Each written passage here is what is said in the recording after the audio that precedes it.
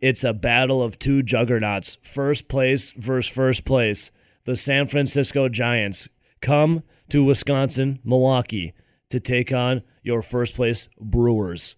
What are we thinking of this series? Brewers own the NL West, Rowdy. They own the NL West. Yeah, they do own the NL West, and obviously the Brewers have 2 out of their 3 top starters going in the series. So if you're a Milwaukee Brewers fan, you gotta hope that you can hopefully take 2 out of 3, but we'll have to dig more into that to see exactly how those matchups line up. No doubt about it. What's it? Corbin Burns versus Webb.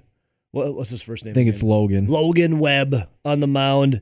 Where the hell? I know I've asked you this a few times, Rowdy, but where in the hell did the Giants come from? What was their over/under when the season opened up? Like 70 right something? around 75. What happened? Believe it or not, them and the Diamondbacks were within 1 game of each other for win totals going into the season.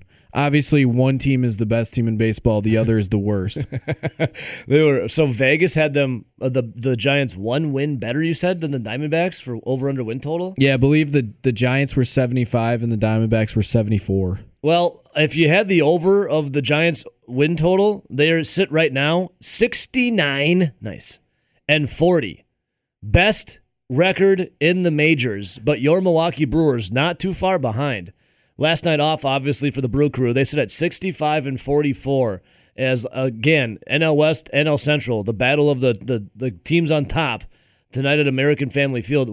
So give us a lowdown quick of the Giants, Rowdy. Like, didn't they have a lot of, like, aging veterans and a bunch of, like, unproven guys? Like, how'd the Giants get here? Yeah, it's basically what it is. They've had a ton of guys that are having career years, kind of like some of the Brewers. Yeah. And they had a lot of guys that had turned back the clock type seasons. I mean, look at Buster Posey. We know how good Buster Posey was, like, closer to 5-7 years ago. Yes, that's a name from a while back. Yeah, but now he's all of a sudden one of the better catchers in the NL again. Or if you're looking at other players, I know he's been injured, but Longoria, he was a stud for the Tampa Bay Rays. Evan? Like a decade ago. Evan Longoria? He was having to turn back the clock season before he got injured. Brandon Crawford, he was a big-time all-star, again, probably like 7 years ago. He's having a huge season for a shortstop. Something in the water over there? It's a lot of those, or it's guys you've never even heard of. It's guys that are having decent seasons that you're like, who the hell is this? Something in the water over there for the Giants? Jeez. Giants, yeah. Same thing with a lot of their pitching staff. I mean, just the other night when we bet on the Giants, we were talking about Anthony DeSclafani. He was a guy that was at the end of the Reds rotation, and when we all know that the Reds haven't had great pitching in a while.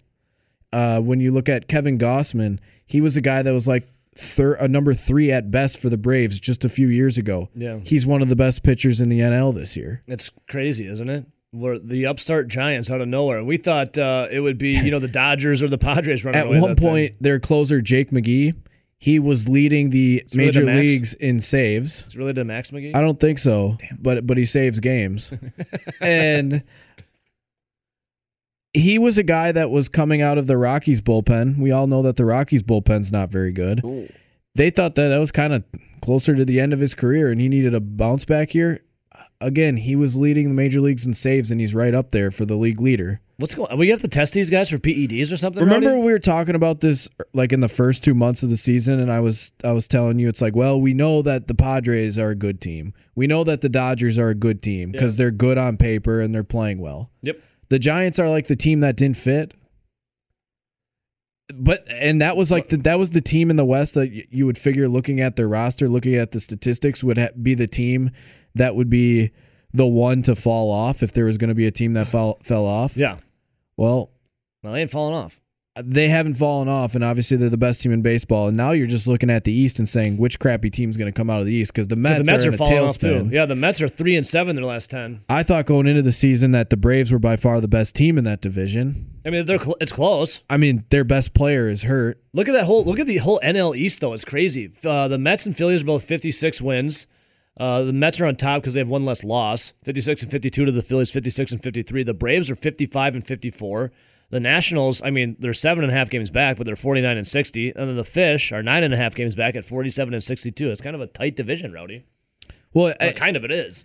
Well, the biggest thing for the East is the Braves like I said, I think they're the most talented team. Mets lost last night, right? Yes. Yeah. Ronald Acuna goes down with a knee injury. He's done for the year. They made a ton of trades and actually got back some really good value. They've actually been playing pretty good baseball after that Acuna injury until they played the Brewers. You look at the Phillies. I mean, they get a lot of play on these airs for one reason. And Ben.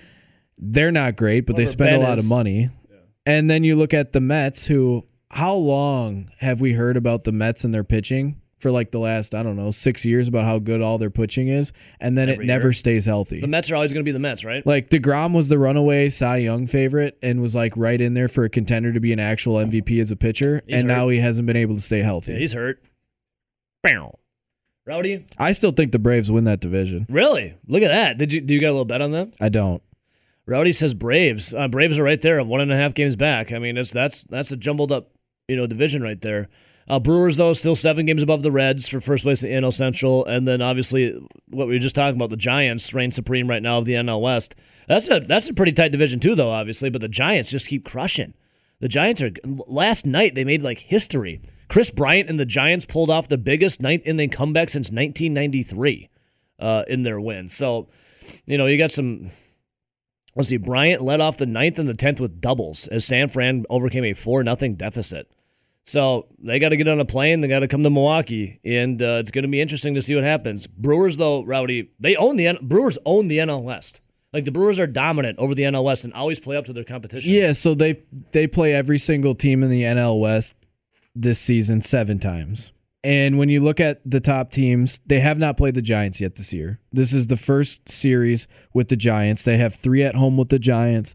Then they go 4 on the road in San Francisco at the end of August. So they'll get all their games in with the Giants here this month. But you look, they've already played every single game this season against the Padres. They're 5-2. You look, and they've played 4 out of their 7 games against the Dodgers already, and they're 3-1. Yeah. And then when you continue to look at the teams that they've played out of the West, obviously the Rockies aren't very good. Obviously, we know that the Arizona Diamondbacks are not very good, right? No. So, I mean, in the first 7 games, the Brewers are 6-1 against the Arizona Diamondbacks. That one loss. They have one loss, and you know why that one loss is frustrating.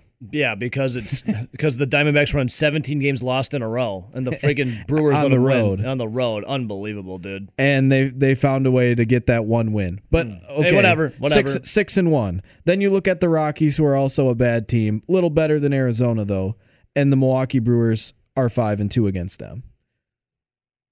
Brewers, I gotta go. Okay, what's your gut feeling? What's your gut say with the NL West and how the Brewers own all those teams? What's your gut feeling right away at 6:13 in the morning, Rowdy? Well, I said this before, and I saw more knobs on Twitter last night. There's so many knobs on Twitter.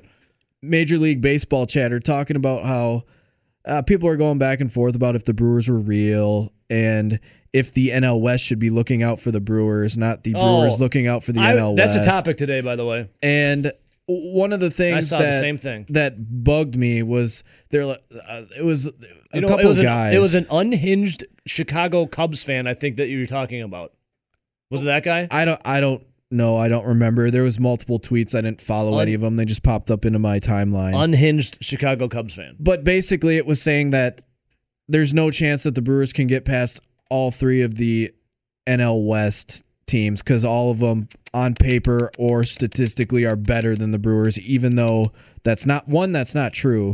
Because if you look at them in the box score, the Brewers are actually the second best team out of those 4. Yep. Only worse than the Giants. But on paper, you could argue they're probably the 3rd best team behind the Padres and the Dodgers. But for some reason, the on paper and in reality, the Giants are still the best team in baseball. Yeah.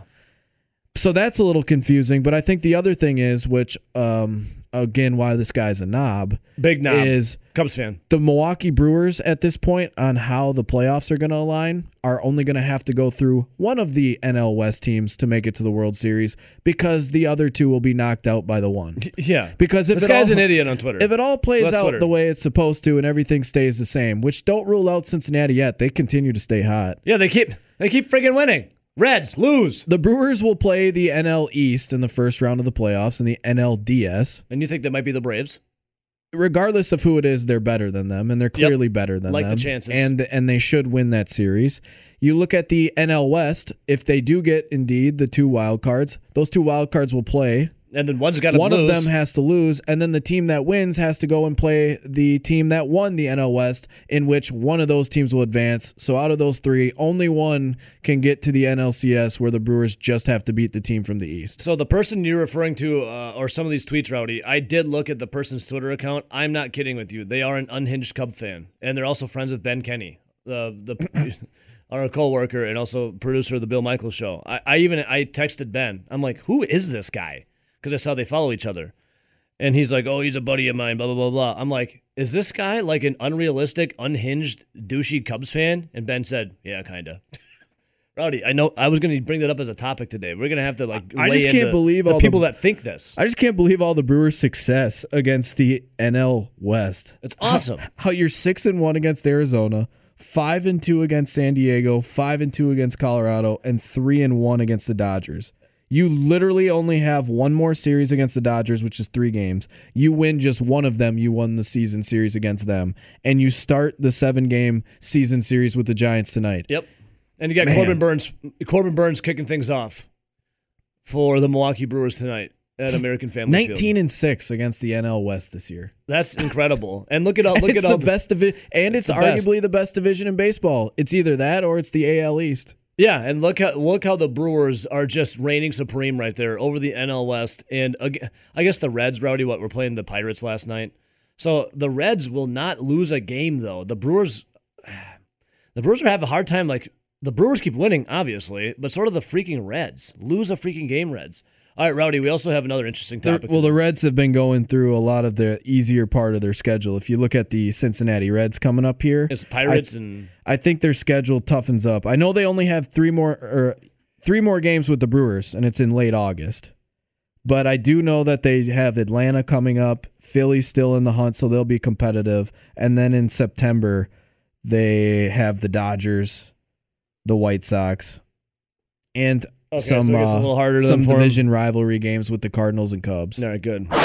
I just put the Twitter poll up at Zone Madison. It should be sure to turn some heads. Rowdy had this little brainchild a couple days ago in the office as we were talking about all the people for the Brewers falling on the COVID list. Anyone and their brother were on that thing. Well, Christian Yelich is, Rowdy, here we go. Christian Yelich is expected back. The question is, what would you do with him? 3 options: start him, sit him, or a minor league rehab stint. That's what you can get your vote on at Zone Madison on Twitter. You can phone it in as well as 608-321-1670. What a doozy, Rowdy. What a doozy indeed. What do you think? What's your gut say in this Twitter poll? We have the smartest listeners, obviously. Well, I think it'll be stardom. Yeah? It's the name power. Big name. And that big contract coming in. Yeah, starting next year. So, people definitely get caught up in the name. Christian Yelich this season, though, his WAR is 1. So for 2021, 1. Which, obviously he's still worth a win. He's still getting on base. I mean, he has still come up with some big hits, but at the same time, he hasn't been Christian Yelich. The defense has continually gotten worse, and when you have a guy that you just paid over $260 million for the next decade, I think you're going to expect a little bit more than just that one WAR. WAR, what is it good for? Well, for Christian Yelich this season, I don't know, absolutely and nothing. I think you can easily say by watching Christian Yelich, he's not even close to borderline all-star. No. Speaking of an all-star, we say good morning to RJ. Woo! Woo! RJ, start him, sit him, rehab stint. What do you do? Pop quiz, hot shot. Are you allowed to go on a rehab stint after? I would imagine, because you're put on the IL, but it's the COVID IL. I mean, you don't think the Brewers could say, "Oh, his lungs feel a bit scratchy"? Well, I'm say send him to the minors, get some swings in. Because I think that's what we're doing with Keston Hero when he comes back. I was kind of reading. Like, he was on the COVID list. He was going there anyway. Yeah, but I mean, he was still on the active roster. He won't be back. Got the Rona or contact tracing or something. Keston Hero was on his way to Nashville, but I think this is obviously him popping up and having COVID. That probably just gives the Brewers another week and a half of saying, well, we don't actually have to make this decision yet, but we all know where you're heading. It's like, we really don't like this little COVID outbreak we have going on, but actually the timing is okay for a lot of these moves that we wanted to make. Right, Rowdy? The timing for the Rona has kind of been working out. Well, especially... I don't want to say it like this, but in the Brewers' favor to a degree. Especially a couple of them. Obviously, the bullpen stuff, that's not ideal. That's definitely not something that was potentially planned or could have been used as a plan. Yeah. Because that just stinks. But yes, the Christian Yelich, Jace Peterson, those ones, a little mysterious on exactly how it timed out. Oh, yeah, and Keston Hira. Yeah. Oh, and that guy. The timing. So here's the thing. Looking at Christian Yelich and looking at the Twitter poll, stardom, sit-him, minor league rehab assignment, right? So looking at the numbers for Christian Yelich, Rowdy, this year for Yelly is... a lot less to be desired, right? He's batting .235. His on-base percentage is .382. He's slugging .367. His OPS is .748. I mean, what's the takeaway so far? We've seen flashes from Yelly this year, right? Yeah, flashes. That's why I'm with RJ. I would vote for the minor league rehab stint, where you give him a couple weeks down in the minor leagues, give him some at bats, see a little bit lesser of the pitching, and see if it can't spark something. Man, I mean, you said it. The on-base percentage isn't bad. The on-base percentage is the third best in his career, only behind his MVP year and the year where he was on his way to win the MVP before the fractured kneecap.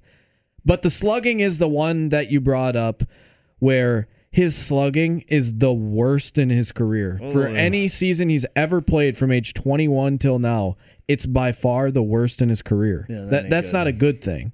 Obviously, good. We talked about how last year he looked pretty bad in the box, but he had a decent, a decent productive season, so the slugging was still somewhat there. But yeah, it's even worse than it was in 2020 when it comes to slugging. But on the same side, he's hitting a little bit better than 2020. It's just such a weird situation. But he is getting on base. Because if you look at how Christian Yelich, if you put 2020 and you put 2021 together, since he's got about 250 swings in 2020 and 275 swings in 2021, that's just a little bit short of the normal season, because normally you would hope that a starter like Christian Yelich would get about 600 at-bats a year. Yeah. That's almost a full season, yet that pace for him would be 18 home runs, 50 RBIs, an on-base percentage somewhere around 370, a slugging percentage just south of 400, a batting average right around 230. Oh, hey, breaking news. That just doesn't cut it. Christian Yelich is ready to come back. The question is, though, with Yelly and his performance this season, what will you do with him? Would you start him? Would you sit him? Or would you send him to the minor leagues for a rehab assignment? RJ and Nelly, you guys are both in this agreement, and that would be? The minors.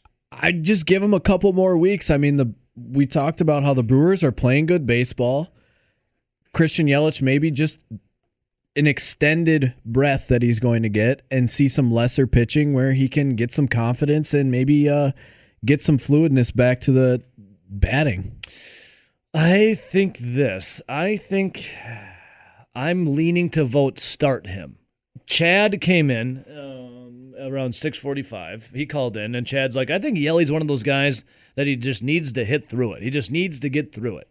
And I kind of agree with Chad on that one. Christian Yelich should have won another MVP, right? Then he shattered his kneecap, and it was Cody Bellinger, right, Rowdy, that ended up winning the MVP? Yeah, who, by the way, did not have a great September that year. So if it was a war of attrition, and basically Bellinger didn't fracture his kneecap. Yes. So what I'm thinking is I think we should be starting Christian Yelich. I think he is a little gun shy still, and I don't want to have it. It sounds bad for an out, like it's not a cop out, but maybe he's still a little gun shy over that kneecap exploding, which was like one of the freakiest of freak injuries.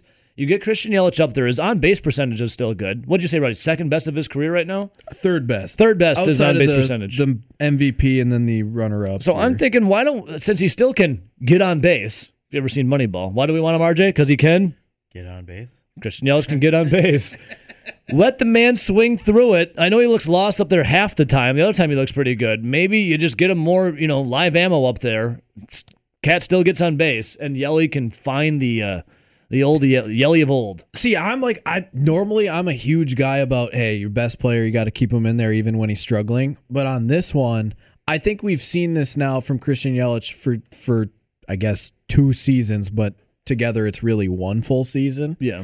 And he still looks like that same hitter that's just a little off. And we kind of mentioned in the chat call, it's not like he's completely lost like Keston Hiura. He lost half the time. It's just like there's something off where it's just not quite clicking. Yeah.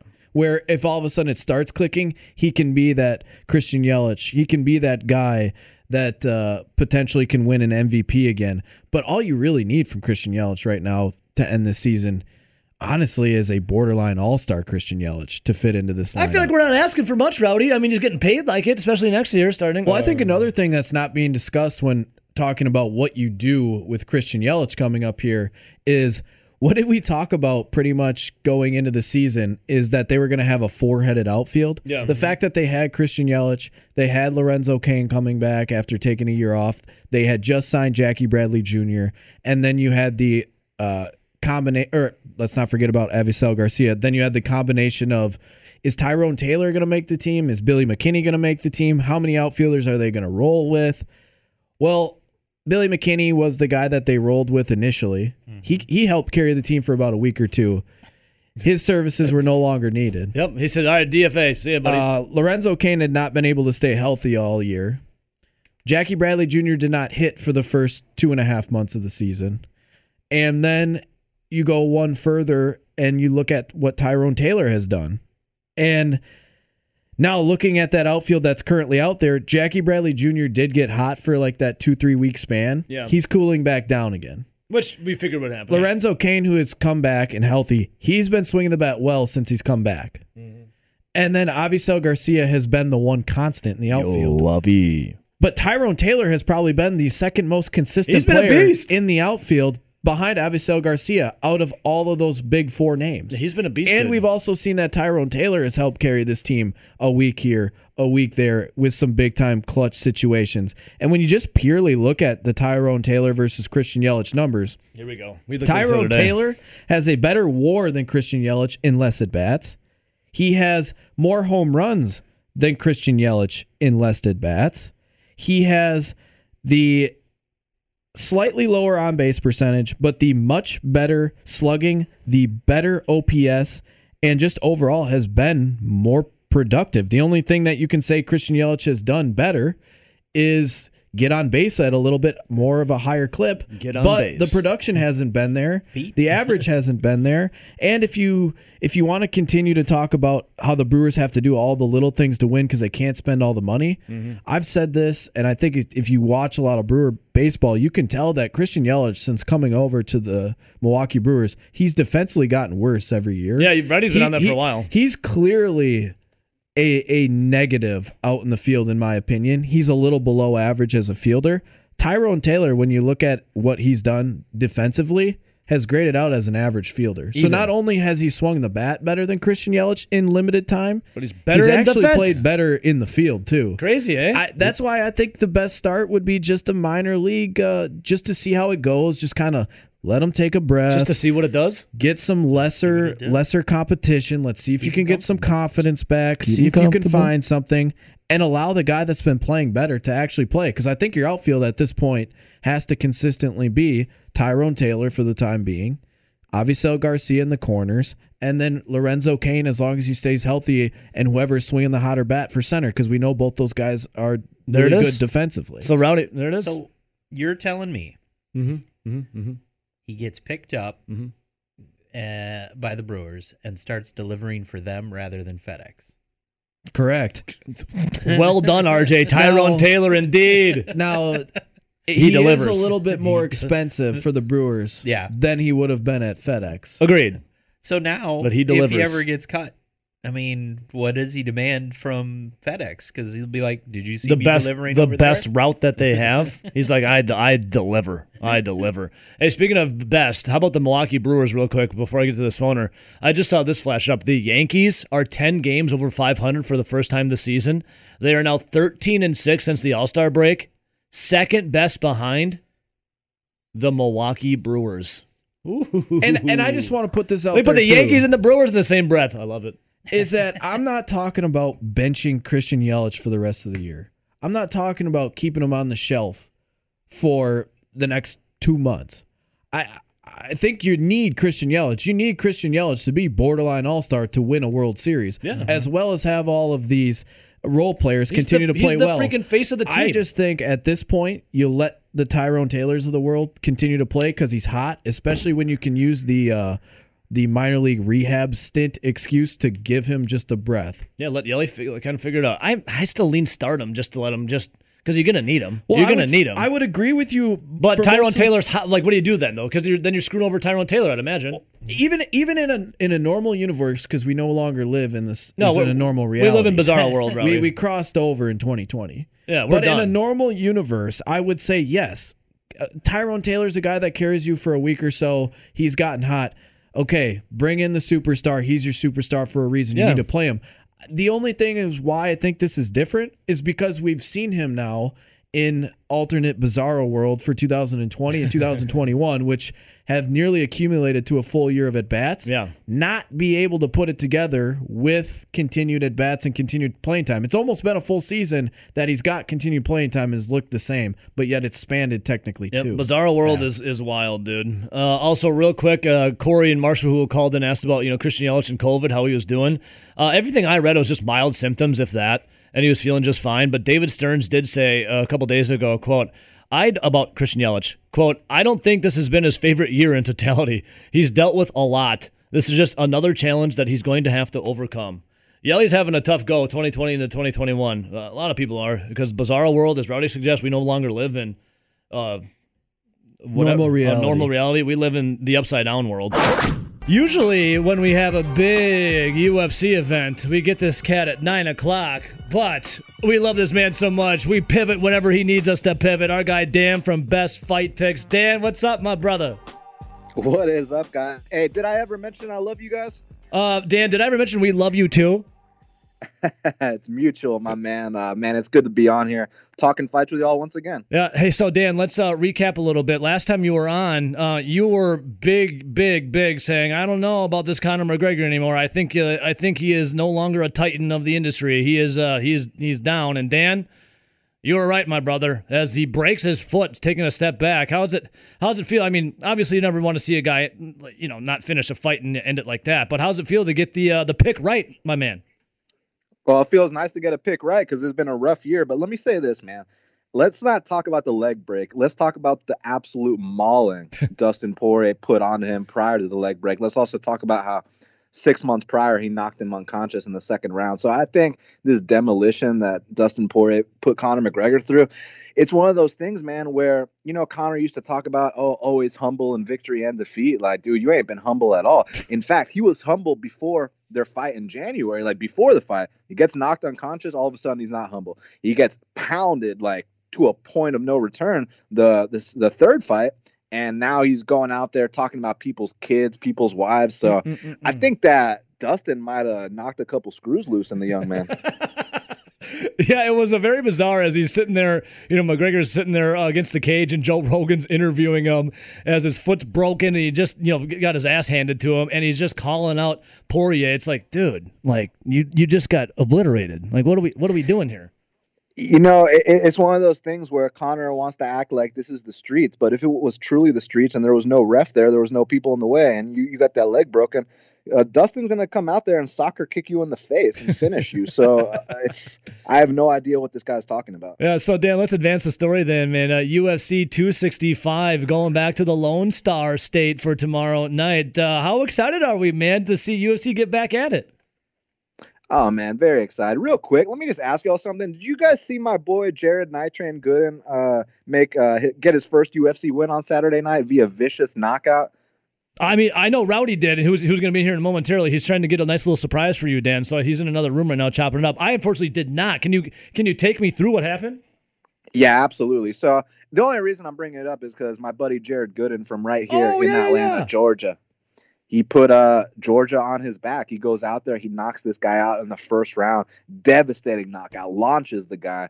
And just couldn't be happier for the kid. So keep your eyes out for Jared Gooden. I did see you tweeting about that at Best Fight Picks, man. That's some good stuff right there. So, Dan, we have right here, I'm checking it out. Is it Lewis and Gane to the interim heavyweight championship? What are we thinking? What are we feeling here, my brother? This is what we think, man. We think that Derek Lewis is the knockout king in the UFC. That's not an opinion. That's a fact. He's got the most knockouts in UFC history, most knockouts in heavyweight UFC history. He's officially the knockout king. And, I feel like people kind of write him off when they say things like KO or bust, as if, like, oh, it's just a KO or bust, so let's pick against them. But when you talk about KO or bust in this situation, you're talking about one of the most lethal finishers that we've ever seen in all our years watching the sport. We're talking about a guy that beat the current champion Francis Ngannou. We're talking about a guy that devastatingly knocked out the best wrestler in the division, Curtis Blades. We're talking about a guy that finished Alexander Volkov a lot more viciously than the way Gane handled him. But with Gane, we're dealing with kind of a freak athlete, man. I mean, look, he's got the size, he's got the reach, but he's a heavyweight, but he moves like a middleweight. He's switching stances. He's got a good volume game. So it's one of those things where Derek Lewis is probably going to Cyril Gane's going to be winning the fight until he gets his arm raised or until he gets knocked unconscious. Yeah, I see Gane's the heavy favorite in this, yeah. Yeah, it's definitely going to come down to, in my opinion, Derek Lewis probably has to get the big punches. He's got to turn Gane's lights out where Gane can kind of just systematically pick Lewis apart. Yeah, I mean, no questions asked. I mean, in simple terms, that's how you break it down. It's just, I think that the KO chance that Lewis has is kind of being like written off, and kind of, people are kind of dismissing it as if it's a non-factor. And the thing with Gane, listen, I think even if Gane loses on Saturday, I think he's a future world champion. I think the guy is that talented. He's truly a special athlete. It's just that the guy's had less than 10 pro fights. You got to pay your dues in this industry. And I would not be surprised at all if he got knocked out. Look, the odds were a little bit closer than, maybe I'd be a little bit more confident in Gane, sure. But, you see a plus 300 on Derek Lewis in Houston, no less. I mean, he's undefeated in Texas. That's where he's from. Those Texas judges are something else. This fight won't go to the judges, but I'm just saying, you see a number like plus 300 on the knockout king in the UFC against the kid that's had less than 10 pro fights, and it's definitely intriguing. So even though Gane is probably the rightful favorite, he's got the better techniques, I think it's a dog or pass situation. I think they've definitely sold Derek Lewis a little short, especially because he is fighting in his hometown of Houston. And basically a lot of people that are casuals know that Derek Lewis is just the my balls are hot guy. My balls are hot. And he's a guy that's going to knock people out. But I think you've seen over the last couple of years, his wrestling has gotten a lot better. And you know what else has gotten better, Dan? His trash talking. Oh, Dan, yeah. And speaking of that, Dan, I hope you can hear this. Nelson had me do a little surprise for you, so I'm going to play a clip. Let me know. Me just see if Derek, can you hear this? How would it feel to get beat by a Frenchman in front of your fans?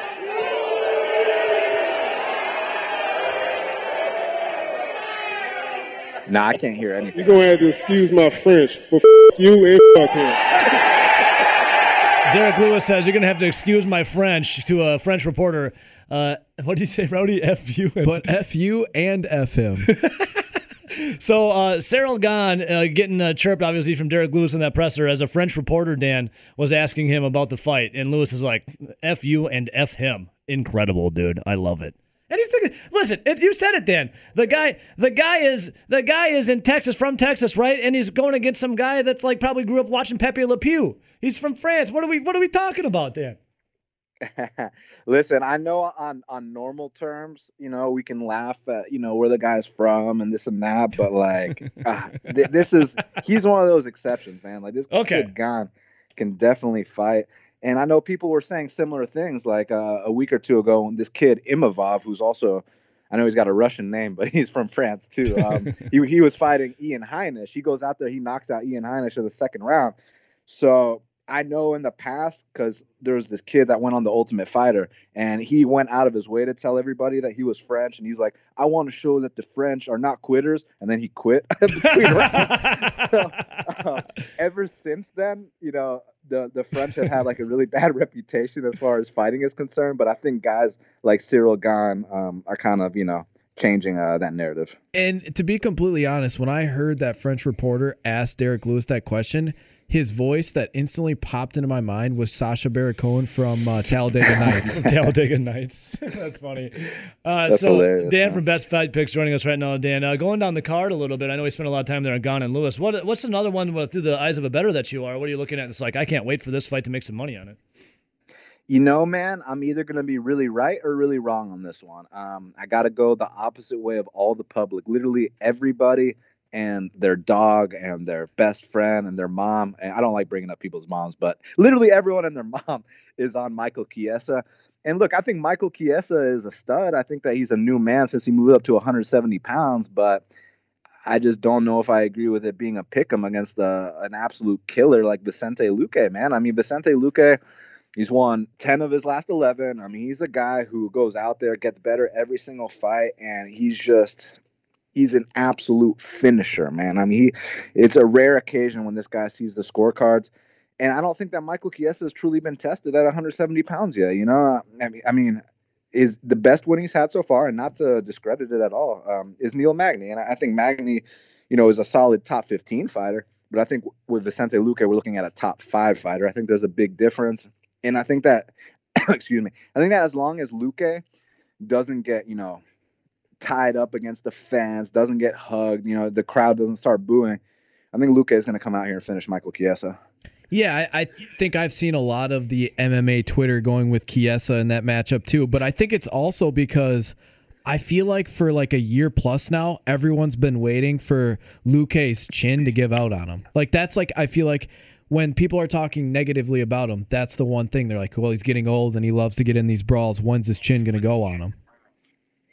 Yeah, absolutely. The only thing is that Michael Chiesa is absolutely not the guy to answer that question. Michael Chiesa is terrified of striking. I mean, don't get me wrong. He strikes with me, he'll knock me out. But I'm saying at the UFC level, he's terrified of striking with these guys. So I would be shocked.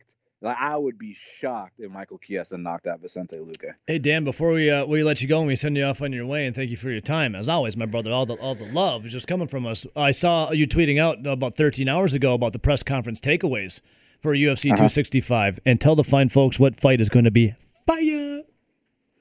Oh, yeah. I mean, listen, you got a guy like Jose Aldo and Pedro Munoz. I mean, listen, Jose Aldo, I remember coming home from high school watching this guy in the WEC, and now he's still – a decade later, he's still at the top of his game. I mean, look, he's not a champion anymore. The sport's evolved, but he's still a top 10 guy. He's in a different weight class. He's fighting all the studs. And Pedro Munoz is one of these guys. You talk about Vicente Luque's iron jaw. What about Pedro Munoz's iron jaw? I mean, this guy can literally eat everything but the kitchen sink. And on one hand, you love that quality in a fighter. The durability is amazing. But on the other hand, he gets hit too much, and with the judges, it can be concerning at times. So this is a tough fight because Jose Aldo is going to win the first round, just like Jose Aldo wins the first round in 99% of the fights that he competes in.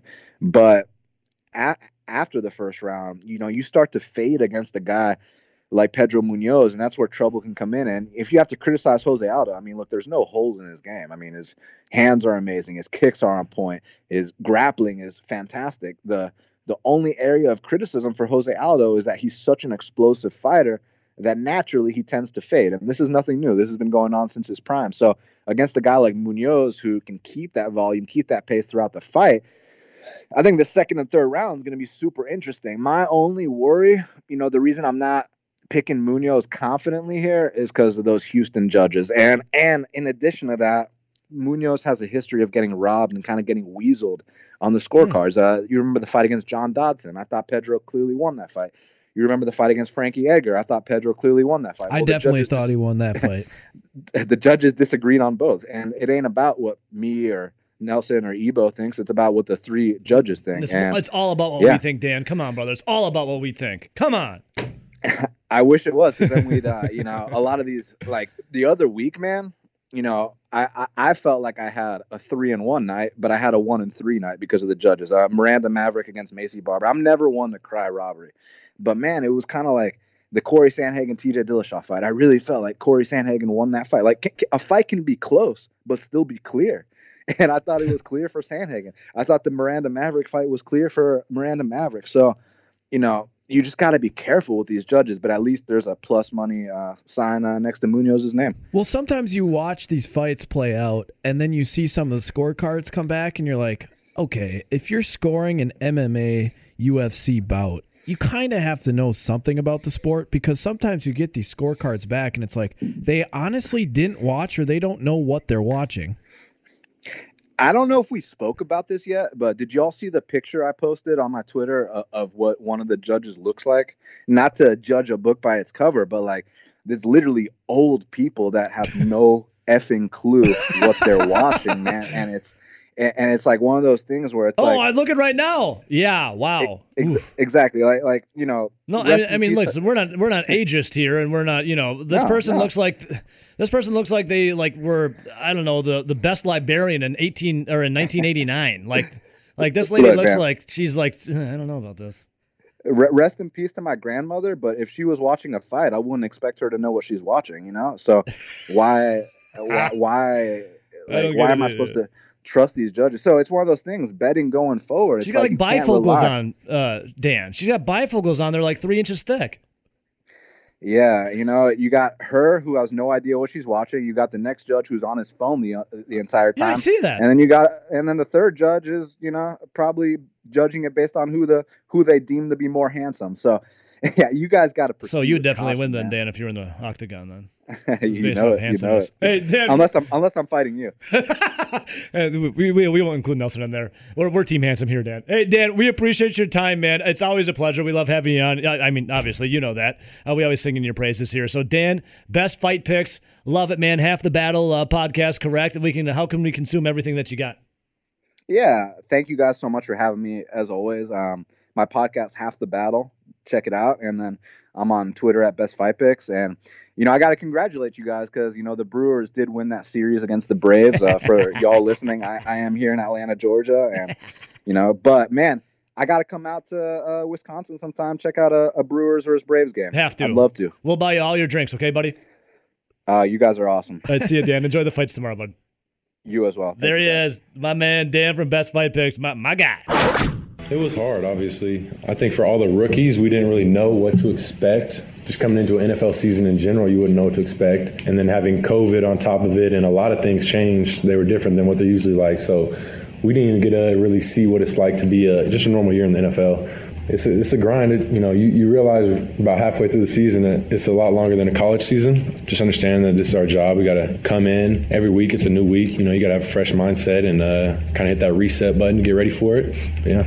Comments there from Packers backup quarterback Jordan Love, the guy who was caught in the middle of the crossfire between Aaron Rodgers and Brian Gutekunst. We now go live to Packers training camp. Our guy, Mike Clemens. Mike, good morning, my friend. How are we doing today? Pretty good, Ebo. Yeah, we got a chance to talk to Jordan Love for the first time in person, because the one or two times they put him on a Zoom call last year, they draft Jordan Love, and then there's all that controversy. Why did you go draft up to get a quarterback or trade up to get a quarterback when you got Aaron Rodgers, and is Rodgers happy and all that? So they kind of hid Jordan Love last year to protect the rookie, and then he was inactive the whole season, right? Mm-hmm. So it's in the one or two times that he's done interviews in the last year, he's calm, he's cool. You ask some of the other players, that's the way they described him. Very much self-controlled. He's improving, every day out there on the field. But it's tough, man, to try and break in as an NFL quarterback because, like last year, he was inactive all the games. Tim Boyle, barely gets the reps when he was the backup quarterback. It's just your best chance to get these reps in, particularly with a guy like Devontae or Marquez or Alan Lazard, is during training camp. Devontae was at a lot of the OTAs and minicamps, but when they got to the 11-on-11s, for some reason he was standing off to the sidelines, which was like, Is he hurt? Or Does he not want to get? If Rodgers isn't coming back, I don't know if I'm coming back, or it was weird. Like, why aren't you out there helping this kid, Jordan Love, who's getting all the snaps right now in the OTAs and mini camps? So I talked to him about that yesterday afternoon, to Jordan Love. I covered his background story. Do you know who his roommate is up here? He who's living with him is Chris Barnes, the inside linebacker. Yeah, I mean, obviously last year in our quarterback room, I had Aaron and Tim. Most of the questions I had, I just asked them. And then obviously all of us rookies were kind of in the same boat, like I said. So we kind of just stuck together, and if we had any questions, we'd ask each other about what we saw going on, if we needed help with anything. Is Chris Barnes a close friend or just some guy you went to high school with? No, me and Chris have a very close relationship. So me and Chris, I've known Chris since elementary school, playing against each other in Pop Warner. Obviously, we ended up going to the same middle school together, so we've been boys for a while. So that's my boy right there. Last year, watching Tim, his role as a backup, got to be ready at any moment to step in there. I'm sure one of the things you watched was how many reps does Tim get with Devontae, Allen? Those reps that you get with those guys can be pressures for you. Maybe this is your best chance during the summer. Oh, exactly. Because obviously, seeing last year as a backup, during the season you don't take reps on offense, so team reps. It's mostly just scout team reps. So you're not getting reps with those guys, besides routes on air, things like that. So being able to be out there, take those 1 reps with the 1 receivers, 1 O-line, it's huge. Builds that chemistry with those guys that you wouldn't be getting. So it's huge. Mike, what was it like to see Jordan Love up there? I mean, was he cool, calm, collected? I think you suggested that a little bit. And could you tell when they keep asking about Aaron Rodgers, is he getting annoyed? He's not annoyed. He knows that's going to be happening for a long time. Aaron say, hey, join the club. I went through it for 3 years. Right.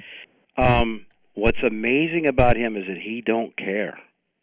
It's like if you say, Jordan, let me ask you a hypothetical here. If, X, Y, Z or whatever, and he will go, and he'll take as much time as he wants. He talks on his pace, on his terms. He doesn't care about dead air. And it's not like he's slow. He's just very thoughtful, cool. You can't rattle him. So far, it doesn't look like I haven't seen him rattled. And I think that's got to be something that Gutekunst and the scouts were impressed about, just hanging around in his persona. But, so, they're going to throw him out there in a preseason game, and he's going to suck, and he's going to throw an interception, and everyone's going to say, oh, Gutekunst was out of his mind. This is a horrible quarterback. He's got no chance. Aaron Rodgers got booed on family night. Do you remember that? I do. Because Favre is upstairs begging McCarthy to get back in, and there's all that drama going on in the summer of 2008. And, Rodgers said the other day, that kind of messed him up. So, Jordan Love, how will he respond? So far, everything you see is this dude ain't going to rattle. He's going to keep punching and keep punching. But what's so tough is, like I say, if you're trying to get this next quarterback ready, or, ready in case Rodgers goes down for a half in a game against the Saints in September, how do you get these guys ready? And what's amazing is you get a couple of those reps in the spring, you get some during training camp, but you're not going to put the ones out there during preseason games, right? So you ain't going to be throwing to Devontae during these preseason games, maybe a couple of balls. And then you get into the season. And when you are preparing for the season, you have the limited amount of snaps in practice because you got veteran ball players that just say, okay, let's just do what we have to do because I'm all banged up from last week's game. And you can't have them out there for endless snaps. So these backup quarterbacks hardly get to touch the football once the regular season starts in terms of running the team and the timing and all those kinds of things because you're so much focused on getting the number one quarterback and the team and the playbook, the game plan installed for that week. The NFL could still use some sort of a minor league system. Right. No question. I mean, Jordan Love has not touched a football in the game for a year and a half since the Senior Bowl. So, and then you talk to Matt LaFleur about, how much more Jordan Love's got to learn as an NFL quarterback. There's so many things that go into that position when you're talking about just the communication in the huddle, the reminders that you might want to give a guy the snap count, the command at the line of scrimmage, understanding what's going on. And then, by the way, you better understand the timing and your progression and the footwork, whether it's both in the run game and in the pass game. So there's so much that a young quarterback has to learn. And I think every opportunity he gets, whether it's, in the meeting room or every rep, there's something to take from it. And then, you've got a Hall of Famer in front of you that does all those little things that nobody notices so well. And he's been awesome, just giving them insight on just the little things that, help make the whole operation smoother. It helps all other 10 guys go out there and execute their job to the best of their ability. Mike Clemens joining us right now. Mike, Matt LaFleur has a master class. Obviously, the question was what Jordan Love needs to master as an NFL quarterback. Matt LaFleur has already mastered answering questions on a podium to reporters. He says so much without saying too much. You know what I'm saying? He does. He knows that he's got to tell the story. He's got to sort of sell the story and keep the interest. And there's a fine line with him. I think he could learn to grow a little bit more. I wish, you know what you can do when you're in that position? You talk about things that happened in the past. You talk about things that happened with you, with maybe Matt Ryan when you were with the Atlanta Falcons and those kinds of things. And I think you have to spend less time worrying about, Matt LaFleur was talking about the Atlanta Falcons. And you just stop that. Don't quit worrying about the headlines and just, be yourself and tell the stories. But yeah, you're sitting there just saying, gosh, if you're a pitcher in baseball, if you told a pitcher, okay, you're not going to get to pitch in a game for a year and a half, and then tomorrow night we need you to come in and relieve, okay? Just ask John Axford how that worked out for him. No, right? Mike, why do you got to do that to us, my man? Axford, oh no, the elbow's done. That's just what's so tough about these guys trying to get their opportunities. Well, Mike, as an NFL let me ask you this then, man, real quick. So, you obviously Matt LaFleur is never going to give you a complete, inside look into his mind. But you're there, Mike. You're at Packers training camp. You're watching Jordan Love. What's the eye test saying to you? He's athletic. I think he's getting better and better with his footwork because, they're in his head about first you got to put your feet in the right place, then you got to think about, making your decisions and where. Then you have to start, being better with each snap and each practice on figuring out before the ball is snapped where you're going to go with the football and trying to figure out, okay, it looks like the safety is going to come up here, but can he really afford to do that? Because if he does, that fade route to the right-hand side is going to be wide open. Or is this guy just disguising? Is he just playing with me? The moment I snap this ball. So you have to figure out those two or three different things so that you don't get burned and picked off. And you have to do it through repetitions, and then you have to do it in games. And then the Bears gave Trubisky 2.5 years before they just figured out he's not that bright of a quarterback. He's athletic and he can throw the football around, but he just can't. And or if you get behind, or there's pressure, or the whole world's talking about you or ripping on you, it breaks your confidence. And those are the only things you can find out once you throw a guy in there and give him a chance to play. Yeah, definitely. So, Mike, obviously a guy who was out there playing, I saw him hitting a net from 40 yards out that he flecked his bicep at the crowd. Aaron Rodgers. How's Rodgers looking with all the receivers in camp and returning to Green Bay? Yeah, they did the bucket drill yesterday, and Rodgers nailed one from about 55 yards out. And there's video of it. It's outstanding. It's funny, they had not done the bucket drill for the quarterbacks. I don't think they did it at all last season, which to me made me wonder, maybe they don't want to do that to Rodgers. They don't want to show off if he's still got the Hail Mary, but he showed it yesterday. He nailed it. But the other thing is there's a dozen wide receivers. There's this Juwan Winfrey who keeps coming up. You want to look for him at the Family Night broadcast tomorrow night, or if you're coming up here to Lambeau Field, number 88. He's big. He's almost like MVS, only a little bit more built, and no one seems to be as fast still as Marquez Valdes-Scantling. But these decisions are tough. So you ask the veteran Aaron Rodgers.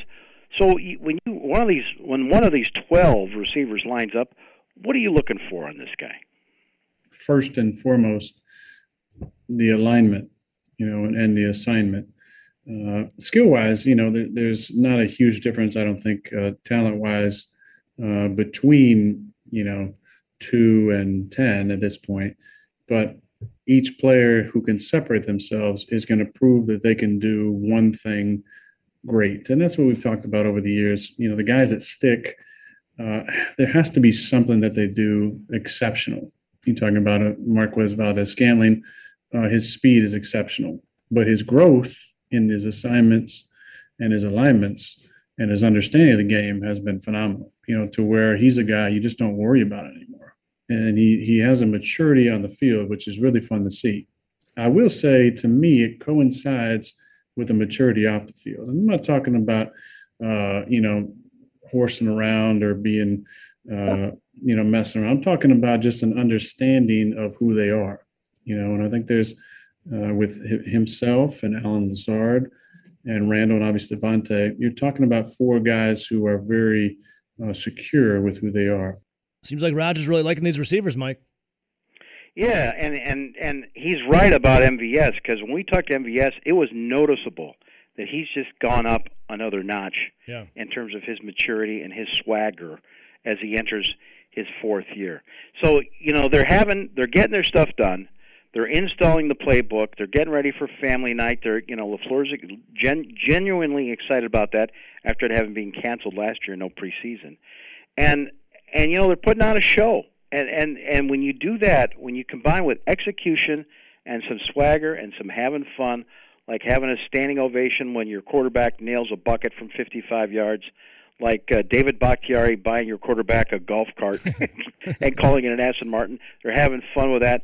Jair Alexander, gets an interception and then does a Lambo leap into the stands at the practice field with the players. And then Jair's standing up there and telling us, yeah, that's rookie, man, this Eric Stokes. He's really short on his game with candy. We told him to bring snacks to the meetings. He brought 1 bag, and I told him to go back out there to your truck and go get some more.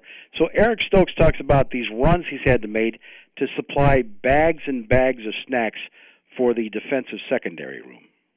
I literally went to Target and I brought a lot of snacks. I know for a fact they'll be gone by Friday, so it's over with. What's on the menu? Like, what did you get at Target? Man, I got like candy, so like there's Snickers, Twix, Reese Cups, and then I had bought some like 2 different big packs of Skittles, like the little individual Skittles, and then I had brought 4 or 5 bags of like variety bags of chips. I had bought like 2 Chips Ahoy's. I had bought some Dum Dums. God, it was a lot. I bought some pistachios for Smash, because Smash love pistachio. That's weird.